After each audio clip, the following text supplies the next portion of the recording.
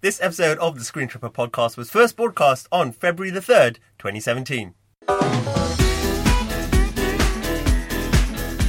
Hello, welcome to episode 4 of Screen Tripper, the film and TV podcast from Culture Trip. I'm your host, Kassam Luch, the film and TV editor, and I'm joined today by Andrew Webb, the food editor of the site, and Luke Bradshaw, who's also in the studio, and he's going to be talking about, not sport this time, but he's going to be talking about the Tom Hardy series Taboo. We'll also be joined by the cast of Moonlight, the Oscar-nominated movie, and we'll have a special word with the director of the movie, Barry Jenkins.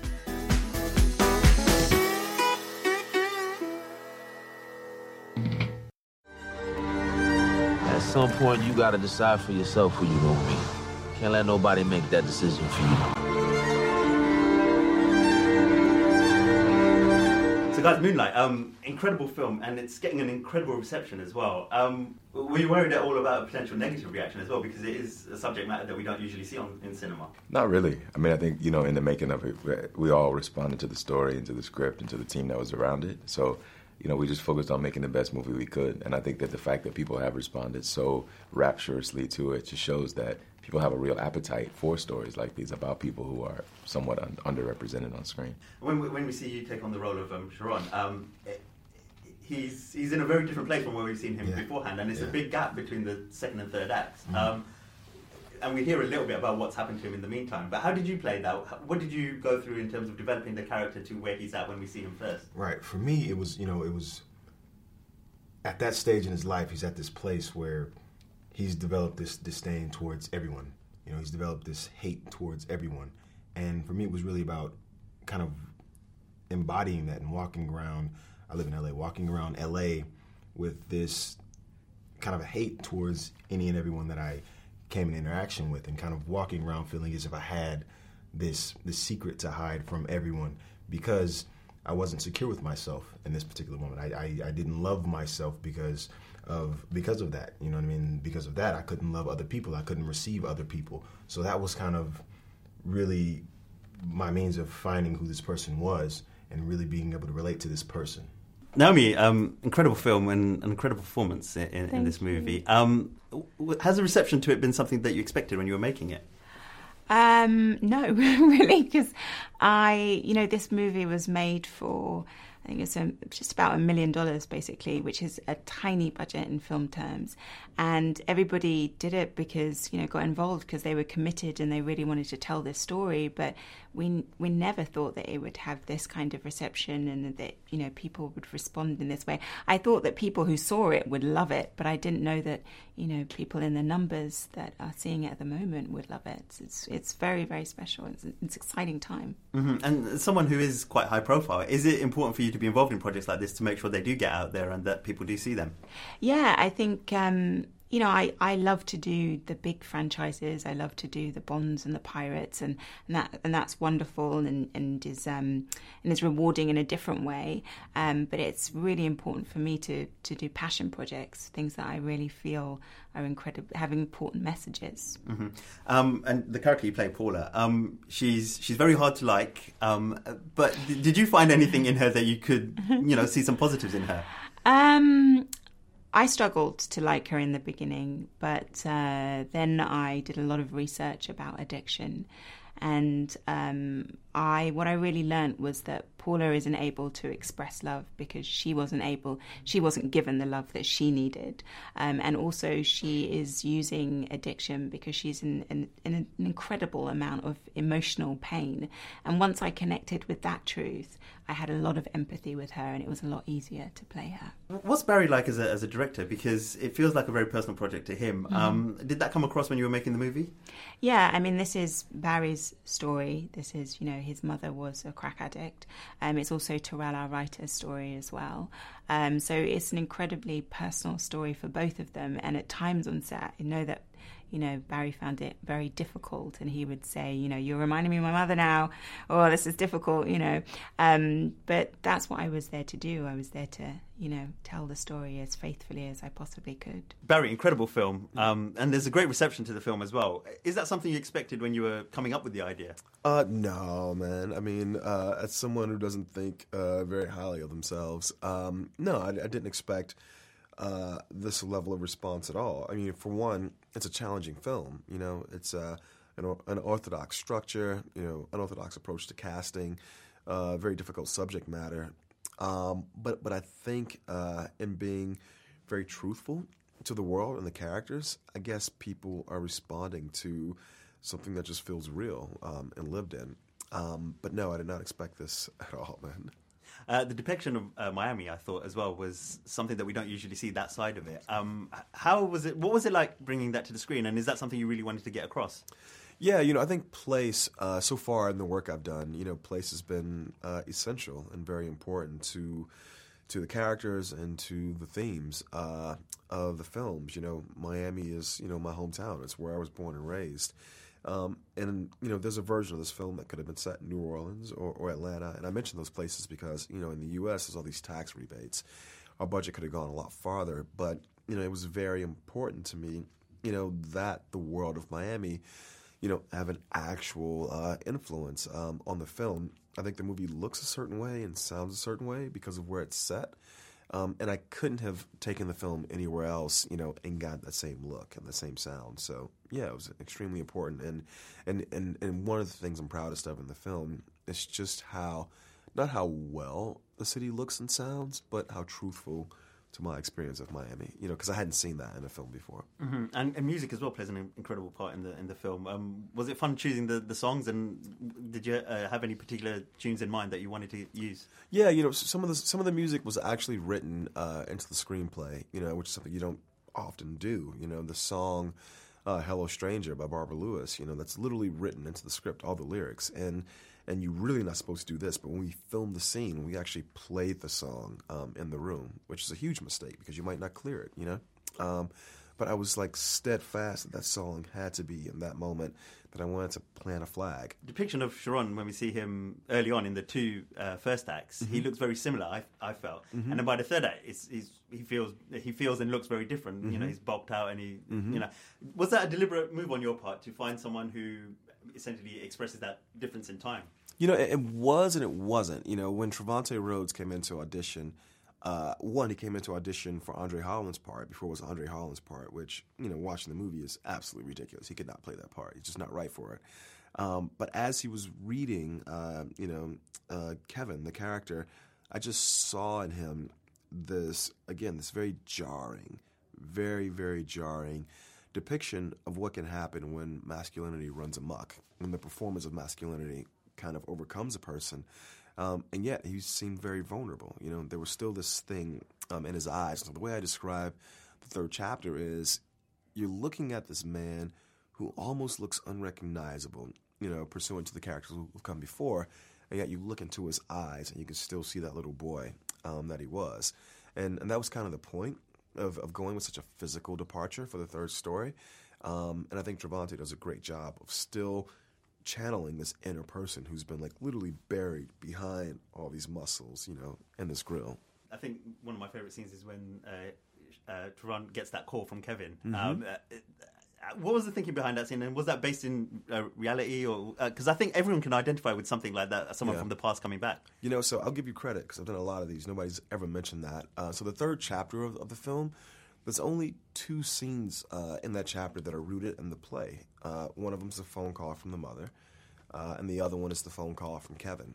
And it's based on a real experience between Terrell and whoever was the Kevin in his life. And so everything in that third chapter is built from just the energy of that phone call. And so the phone call was given to me. It was written in the play. And again, with everything that was in Terrell's voice, in his literal voice, I wanted to really get it right. And I think that the performance those guys give in that phone call is just so rich that you buy, that he's going to get in that car and drive down to Miami, and you believe that these two people sitting across from each other in this diner in the middle of the night are actually going to connect. Mm-hmm. Everyone I've spoken to says how incredible the script was and how it, they wanted to do it instantly. But was it difficult for you to get the project off the ground, given the subject matter and the fact that it is predominantly or almost entirely all African American cast? Shockingly, it wasn't. The only sort of hindrance to this film, was myself, to be honest. Once I decided I was going to do it, I had to play for like 6 or 7 months. And then when I decided to write it took 10 days to write the first draft. And once we started going out with it, we had 3 companies who were offering to finance it, and the company that ended up financing it, A24, doesn't even finance films. They created a lane, to finance this film. They distribute films, So it's interesting. I think when you're working from passion and authenticity, I think people respond to that. And the idea that, black stories don't sell, LGBTQ stories don't sell, these things, they never came into the picture because we decided our story is a black LGBTQ story that we're going to sell, And once we decided we would do that, it's like Gotha, Genius has boldness has genius and magic in it, You just have to put the energy out there, so. Okay, guys. So here we are with Andrew Webb and Luke Bradshaw. Hello, Luke. You've been on before, so I'm expecting you to be the pro on this particular occasion. I should point out he's looking a bit green because he's just done the Stacks Challenge, where he ate a 5-patty burger, a plate full of fries, and a giant milkshake. So, Luke, how are you feeling? I feel better than I did an hour ago, but it was absolute pure peer pressure. And who instigated it? Yeah, who told you to go and do that challenge? The man standing to my left, food editor Andrew Webb. I think you bravely took one for the team there, Luke. That was a big challenge, and quite frankly, 29 minutes 53 seconds is, I think, you're a contender. To get it under half an hour. Yeah, I mean that's like the 4-minute mile of food, right? Well, you tell me. Yeah, food editor, do tell us. Also, technically, our boss is here, so I'm really impressed with Luke. I thought that was a great piece of work. But we're not here to talk that much about food. We're here to talk about. Well, we're going to talk about 2 TV shows that are either on at the moment or coming on very soon. Yeah. Let's start with Taboo, which is on right now. Tom Hardy series produced by Ridley Scott. It's on BBC. Luke, I know you've been watching it, and you're more impressed with it than I am. So why don't you tell me what you like about it first? Part of the reason I love it is because it hasn't let me down. So I think Tom Hardy can be a bit hit and miss. I'm not a massive, super Tom Hardy fan. However, this I really liked, and mainly because I thought it had the potential to be style over substance. Okay. And it's not that at all. It's very, very good. So Tom Hardy does have a lot of fans, though, despite what you say. What is it about him that you don't like? You can understand what he's saying in this one, right? Which is always a bonus. Okay. In obviously his performance as Bane, that was an issue. Even in Peaky Blinders, I found it a bit of an issue. And I sometimes feel like he's trying to do a media project. Okay, yeah. And in this, it's not like that at all. It's just a little bit more subtle, and I really, really enjoy it. So the creator of this series is also the guy who created Locke with Tom Hardy. I don't know if you've seen that film. Is that one of his better performances, Locke? Locke is good. Locke is really good. So Locke basically sees Tom Hardy in a car for the whole entire runtime of the film and talking on a phone, basically. That is the only narrative of that. This one is completely different. I don't know if I can ask you to explain it because I've not fully come to terms with what Taboo is about. But do you know? So. Here we go. Deep breath. Tom Hardy returns back to England after being in Africa. His father has died, right, and he has inherited land in the United States. The Crown and the East India Tea Company want that land because of how valuable it is in terms of trade deals. He knows how valuable it is, and he wants to keep it. And it's the battle between those three trying to compete for the land. Okay. Now, there is a lot more going on in the series, and we're not going to spoil it, partly because it's a secret and partly because we don't know exactly what's going on. There's some witchcraft paranormal stuff that you would really love. Everyone would really love, I'm assuming, is what you're saying there. Yes, there is. So I'm not sure about the show yet because I don't think it's fully connected. I don't think everything that they're trying to build up is making sense. I think there's going to be a lot of loose ends that aren't going to be tied up by the end of the series. And that is one thing that really annoys me about TV shows, where they set up so many different strands and they don't come back and bring them all together. Lost is a prime example of that, where they set up so many different things and you get really drawn into it and then they just drop certain elements of it. Do you think they're going to have a completely coherent story for this? Well, they aren't. There's not nearly as many of those strands as in Lost. And I don't think you can say that you're not going to watch it because you think something might happen if you don't know it's going to happen. I've read the lay of the land. I've seen it. I've watched enough TV shows to know how these things work. I'm very happy with how it's going. And I also think it works a lot better than his other stuff because his support cast is so good. So Stephen Graham is in it, Una Chaplin, Jonathan Pryce is very good. Very sweary as well, isn't it? Very sweary. Yeah. Lots of effing. Mark Gatiss I don't like.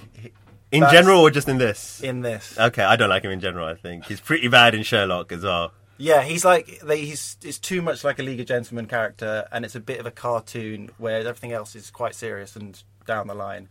And I really, really don't like him. Okay, so Taboo is on Saturday nights on BBC One, I think, 9:15 or thereabouts, just before Match of the Day.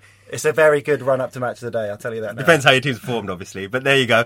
The other show that I wanted to talk about, and I'm going to speak to Andrew about this, but you can jump in if you want at any point, because I know you're a big fan. Game of Thrones. Game of Thrones is still a while away, but the excitement is building. I know they're filming it at the moment, or they've wrapped filming, I guess they would have by this point, and they're in post-production. Andrew, first of all, what is your fascination with Game of Thrones? Well, I love it because I haven't read the books, and I'm one of those people that just enjoy the show in and of itself. I was a slow comer to it. I got into it like the sort of end of series 1, and as you do, you kind of find it on the internet at first, and then but you kind of get more into it. But I think this has been the best series because we didn't quite know where it was going to go. It was the first. So you thought the last series was the best one so far? Well, I just like the fact that it didn't have. The book people kind of going, wait till you see what happens. Okay. So that was kind of interesting. I think it's finally, series 4 that kind of, there was just like buddy movies of wandering around and all that sort of stuff. Finally, she's got the dragons, she's got like House Tyrell, she's got like the whole armada. It's going to go off. I think the dragons are the worst part of the show, but that's probably my take on that. But yeah, you've got to have them, right? I mean, that's the... Well, yeah, I guess... Is it like... Why are they the worst part of the show? Because they're like nuclear weapons. Yeah, I mean, the minute, like you say, she's got dragons now, well, that's it. That is the end game, surely. A small midget guy with a sword is not going to be able to face off against dragons, is he? True. But she's had dragons for a while. And she's had eggs. She was half naked in the first series and she had eggs. But her dragons have been locked up for a couple of series now. One of the dragons is bad as well, right? Well, I mean, this is the thing. It's like, these are sort of like out of frame of reference, like no one's seen one for like, you look at what happened when mammoths and giants came through the wall, everyone was like, oh. But then when the dragons landed in those things, the Sons of the Harpies were like, yeah, I'll have a go, and they were like, who are basically like merchants and the upper class. I mean, so we had like massed upper class dudes in the slave cities taking on things that it'd be like you or I trying to have a pub fight with a minotaur. It's like, we would be like, what the hell's that? So some of the bits of that kind of weren't believable, but I think now they're all there and it's all kicking off. It's going to be the best series yet. It's so weird. I didn't get into Game of Thrones until season 4, I think, and then I binge watched all of it. And because the whole sort of sword and sandals epic type thing, Dungeons and Dragons, all the games. What was it? The games that the nerds used to play in the pub with the dice and all that stuff. Come on, Cassim. You were D&D. Warhammer. Was it Warhammer? You were D&D, man. Warhammer, all that stuff. I thought that was going to be exactly the sort of thing that I hate. And the thing is, it's got all those elements, but there's so much more going on in it. I'm like you, though. I think it's really good that we've moved beyond the books and we're kind of forging our own territory now, making our own stories.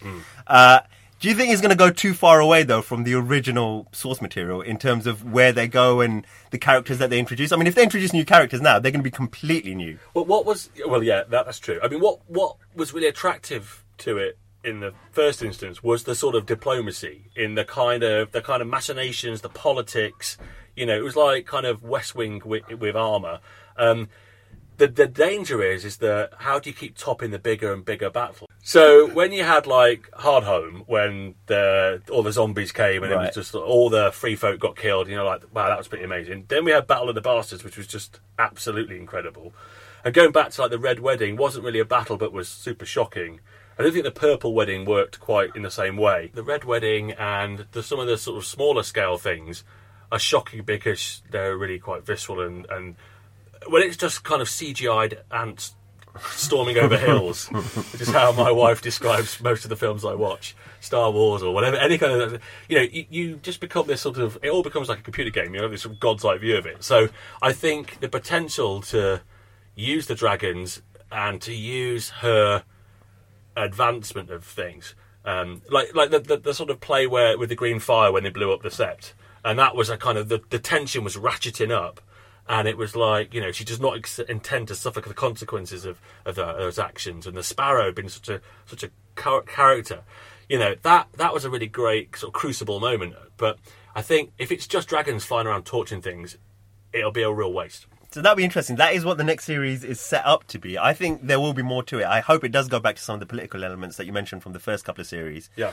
Again, that's part of the reason why I don't like the dragons being introduced, because they take away from that. It stops being about the kind of manoeuvring behind the scenes that was so important to the first. And Charles Dance being gone is such a loss. I used to love him. He was great. He was so good in it. But then we've got loads of other like classic British thesps that they must have. They'll write in those sorts of characters. Are we going to see like some of those more older Thespa characters, because they do lend that sort of real gravitas to it? But then, having said all that, having said that, no. But see, this is the thing about going first. Having said all that, and they are great. Wasn't it great to see Lila Mormont as Lady Mormont? Yeah. Be like a child, and she had like one of the most powerful, you know, who did a dance to the call, and that bit of like, it was just fabulous. So I think like that's a classic like Game of Thrones thing where they sort of turn it, you know, on its head, and you have all these old lords and then a child. So maybe. Okay, well, it is the most popular show on TV. I think we briefly tried to explain why that is. It's hard to explain it, though, so you can still watch it, catch up before the new series starts in April, I believe. Yeah. We're definitely going to be talking about it more. We're going to be looking at it closer on the site as well, so make sure you visit culturetrip.com. Get your opinion on it again when it starts. Oh, yeah, get hyped. Get hyped. That's all for today. Thanks for joining us. We've been talking about Moonlight, Taboo, and, of course, Game of Thrones. And if you want to hear more from us, make sure you subscribe and join us on iTunes, which is now available, and also on our site, culturetrip.com. Bye!